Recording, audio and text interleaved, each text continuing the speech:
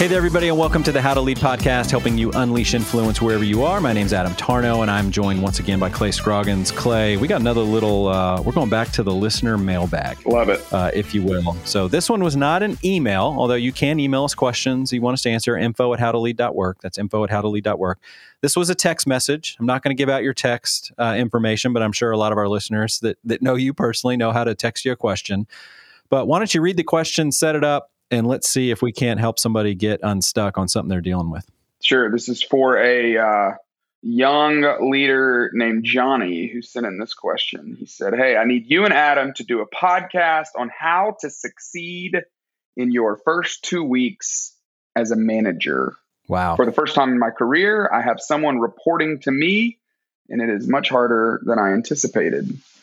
I think that is a great topic. First 2 weeks.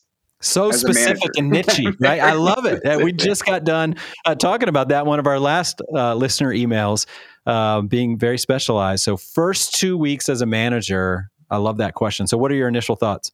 Well, I think the question is great. I love the willingness to pause and go, there's some things I have to learn. I think everything in me rushes into situations and go, oh, I got this. I'll figure it out as I go along. And I think stopping to say, you know what, there are some things that I can learn, some tips, some tricks, some postures, some ways of being that will help me.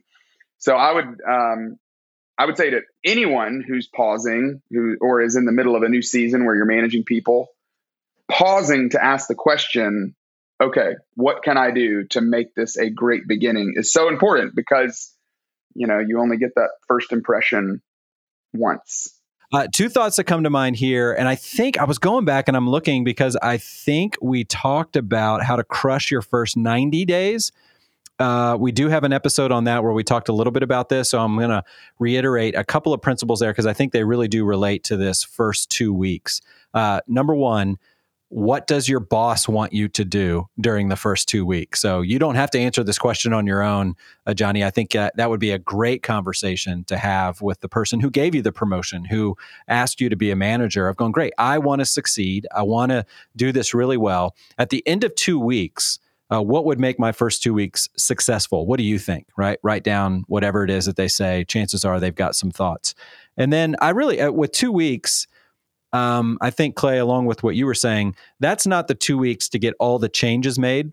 Right. And just go, okay, finally, now that I'm the boss and I've got some authority here, there's about to be some changes made. It's not time to do that. And so the other thing on the to-do list that I would put is getting to know the people that you're leading as well as you can. So you're just going to bombard them with questions, personal questions. How are you? What's your family? What's some of your career journey? Getting to know them personally, and then professionally. And I think really like a great question to ask them professionally is, what's hard about your job right now? What's difficult about your job? What are some of the challenges you face right now? And just start to get an understanding of what the team is going through. One exercise that I really love is doing the life map, just a simple, and giving people 30 minutes to be able to present it. So, I know in Jonny, in your case, you're managing one person. So everything's going to feel like a one-on-one when you're having a team meeting. But I would say doing something where you can get the context. I need context whenever I'm dealing with people, or at least I find it so helpful to have context. So, understanding where the person's coming from, understanding what their family of origin was like. The life map, I think, just challenges you to say, hey, give me the 5 highs and the 5 lows. If you were to kind of chart your life out on a linear graph chronologically, take me through it. Tell me some of the highs, tell me some of the lows. You might find out that, they moved a lot as kids, and because of that, I'm really willing to meet new people and also have sometimes a harder time staying in the same place for a long time. Yeah. You might find out that they had a big moment in college where they failed out their first semester and determined after that, I'm going to be committed to whatever I'm doing. Who knows what you find out? But that context is, I think Adam's exactly right. I think one of the best things you can do in the first 2 weeks is get to know the person and really understand where are they coming from, what are their primary motivations, what's going to incentivize them, Why did they take this job? What did they not like about their previous job, particularly if it's a new hire? And I think, later on doing an episode on what do you do when you get placed as a manager over a group of people that you didn't necessarily choose, that you didn't select. I think there's some different things that happen there. But if you're hiring someone and they're 2 weeks into the job, I mean, you're absolutely right. They're getting acclimated to their email. They're learning where the break room is. 2 weeks is a really short period of time. But I think getting to know the person is what you got to focus on in the first 2 weeks. That's right. That's right. So I think what we're basically saying is do a lot of listening, right? This is the time to ask questions, listen, get to know. This is not, the first 2 weeks is not where you establish rule and order, where you come in with an iron fist. Now, the one exception to that may be sometimes, and I'm sure there's some people that are listening, they're like, no, I got a promotion to shake things up. Okay. So if that was very specifically why you were made a manager, then yes, get in there. That's what your boss wants. That's what the person who gave you promotion wants. Then go in there, establish some new way of doing things and shake things up. But for most of us, that's not the case. This is a time to listen, time to ask some questions, time to get to know everybody, because that is going to pay off. Because really, leadership is all about these relationships, and everybody's different. So you're really just starting to lay the foundation of a healthy relationship so that you can know, how can I serve this person? How can I take initiative for them? What are some things in the department or on the team that need to change, and all that you can learn. I bet you learn a lot after 2 weeks of just doing that, right? What would you say, Adam, about clarifying expectations up front and clarifying the role? I mean, how much of that does Jonny need to be thinking through, making sure that this new employee knows exactly what's going to be expected of him or her, knows exactly where, what responsibilities he or she has? What do you say about that? Yeah, I think I would ask the person, do you feel like there's clarity in your role? Do you feel like you know what the expectations are? If somebody is inheriting, like let's say one leader got promoted, so now there's an opening, and now Jonny has taken that opening. Well, now he needs to figure out what were the expectations of the old leader and this employee. And so I think you would want to ask that, like, what are the old expectations you were operating under, and do you like those or not? And getting to know that. I think the biggest thing is just going, hey, we will be clarifying job description and expectations. We're not there yet. We're still just getting to know each other. So that's kind of forthcoming. That may be at day 30 or something like that. Maybe at day 45. Maybe perhaps you started with a job description and then you hired a person and there was some clarity. You were hired to do this. Maybe I think reinforcing some of that. But I think you're right about the office culture and company culture, reinforcing or at least making sure those values are clear of here's what we're trying to do here. Here's the kind of place we're trying to establish. I think a meeting cadence, I think, is really important in the first couple of weeks of, how much are we going to be talking to each other? Do you want them to save all their questions for the one-on-one, or do you want them to be constantly, hitting you up in Slack or email or text or however you want to communicate with their questions as they come? I think those are some of the things that you can begin to establish in those first 2 weeks as well. That was one of the things I never felt qualified as a manager. No one ever trained me on how to have a one-on-one.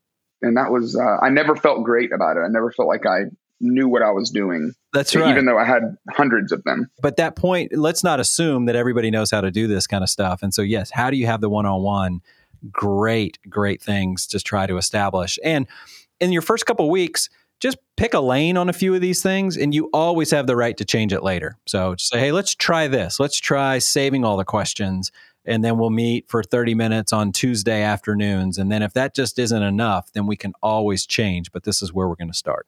The only format I used in a one-on-one that was helpful for a while was saying, what did you accomplish last week that you were most proud of? What's the biggest problem you're working on this week? And how can I help? That's great. In what way, can I, what's in your way that I can help get out of the way? What problem you can't solve that you need my help solving? Yeah. I think even having a little formula like that and sending it ahead of time, that was another thing I learned is I don't really like things ahead of time. I'm great. I really would prefer to just think on my feet and extrovert in the moment, but I know a lot of people need time to think about it. So I would, I got into a rhythm and a cadence managing employees where I would send it to them ahead of time. Hey, we have a one-on-one tomorrow. Here are the 3 things that I'm interested in hearing more about. Can you bring this with you when we meet tomorrow? I feel like it also gave them a sense that I'm thinking about you, that I am active in managing you, that I'm not being passive in managing you. I found that to be helpful as well. And it's interesting to think the one-on-one, I've heard different sides of it too, of whose time is it? Is it your time? Say?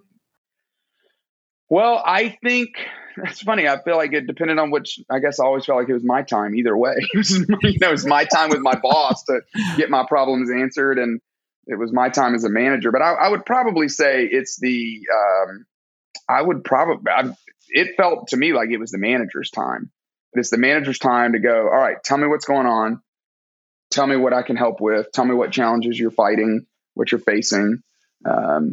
That's the way I usually would see it. Yeah, I think I would agree. And maybe that's, again, I don't want to keep going back to age things, but as I've gotten older, I have come to realize that is a meeting that is primarily designed for you to make sure you're getting the information you need to lead the team well. So be free with that, right? It's okay in that moment to be, if you're a selfless leader or you're a servant-minded leader, then there are moments of selfishness that make a lot of sense. And that would be one of them, where be free and make sure that meeting is there. Now, what I do like about it, and Clay, we recorded a couple weeks ago, and you said something just offhanded about what an employee wants with their boss is a relationship, and what a boss wants is results. Like that, I have thought about that multiple times since you said that over the last couple of weeks. And so I think that's the beauty of the one-on-one, is that you can accomplish two things in one meeting.